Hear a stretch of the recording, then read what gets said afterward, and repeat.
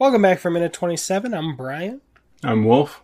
And this is X Minutes, the podcast that's taking the longest running superhero franchise to date at the time of recording and breaking it down one glorious minute at a time. That's the X-Men franchise. We're on Minute 27 of X-Men, the first film. Wolf, what happened in this minute? We see the professor, he's explaining what's going on with Magneto and how much danger Wolverine is possibly in. He's pretty much explaining that Magneto believes that there is a war between humans and mutants, and Magneto is like kind of gone off the rails, and he thinks that all humans should perish or be forced to be mutants. I mean, I guess he doesn't really say that right then, but what he's telling him is that, like, one second, what does he say? Is that they need to pretty much save humanity. There's a war brewing.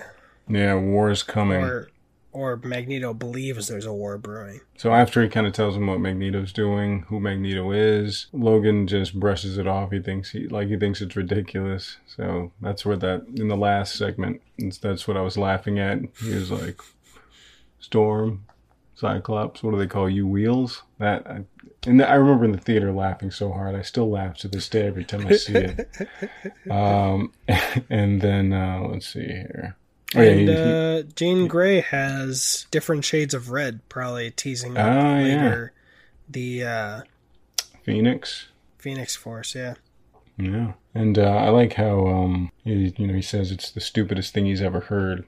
That's what Wolverine says, but then he grabs Cyclops. He's like, "You mind getting out of my way?" And I love how Cyclops just looks past him at Xavier, like, "Can you get this That guy?" was two things I wanted to point out. One, I can't remember any time in the other movies that Logan laughed. Yeah. Like, he's being a dick about it, but he's actually laughing. Yeah. And I was going to say I liked that Scott wasn't so threatened. Yeah. Like, Scott thinks so highly of himself. He's like, so easy grabbing him like this, just go. Yeah, like just establish it. He'd have been like, "What the?" Laser eyes. Only one of them would be alive after that, because it would go right into his heart. Yeah, but let's see where to go from here. And then beautiful little music in the background. But when Xavier says, "Logan, it's been almost 15 years, hasn't it?" Which 15 years of just being stuck in Canada, driving around. Dude, yeah. Just not knowing where you come from. Yeah, for me, I'd say the benefit would be universal health care. But for him, he doesn't need that. He doesn't. He's just stuck in a land where actually, because of the Kelowna gal, I know that alcohol in Canada is so much more expensive than here. Really? Like, so much more. Like, a $10 bottle of wine, you really got to question if it's good or not. Where here, we can go to Trader Joe's, get $3 chuck, and be like, well, this is award-winning, so... I mean, right? It'll be solid.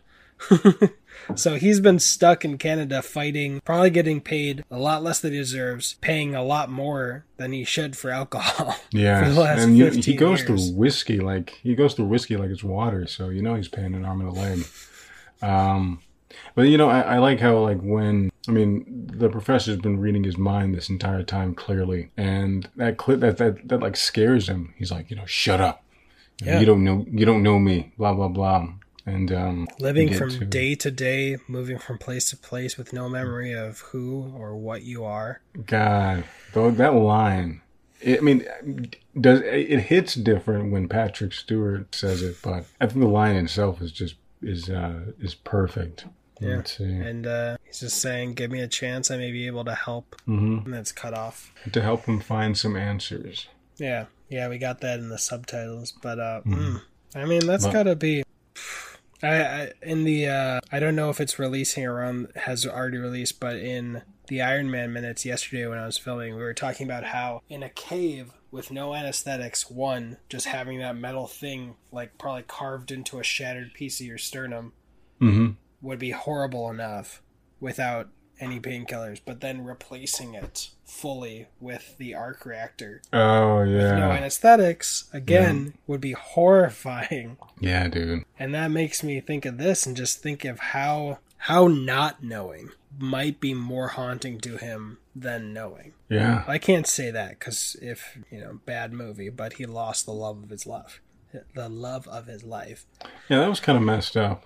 In X-Men Origins, yeah. But, I mean, not to get off topic, but, that Koi Kawatsu story she was telling him, I was like, man, I really like her. And then she ends up, whatever, happens to her. But yeah. So, yeah, actually, when he gets so shaken that he lets go of Scott without thinking, we get a better shot of that patch on his sweater. And it does say Xavier's School for Gifted Youngsters. Okay. I wonder if they have to have that, like, somewhere on the internet you can buy, because I need me one of those. You need a mutant school?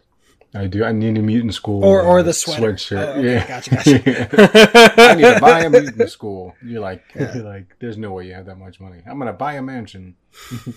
You're in my school for the gifted, for mutants, and you can buy my merch. But yeah, that's what I got from that minute. Yeah, just one last thing. It's kind of a dig against The Last Stand, but I like that he just says, a very powerful mutant, instead of what Last Stand did, which was like, power level 10. It's leave that for the encyclopedias. Relax. Don't put that in dialogue. Yeah, that's all I've got too for minute 27. Mm-hmm. I'm Wolf. I'm Brian. And we are the best at what we do. But what we do is not very fast.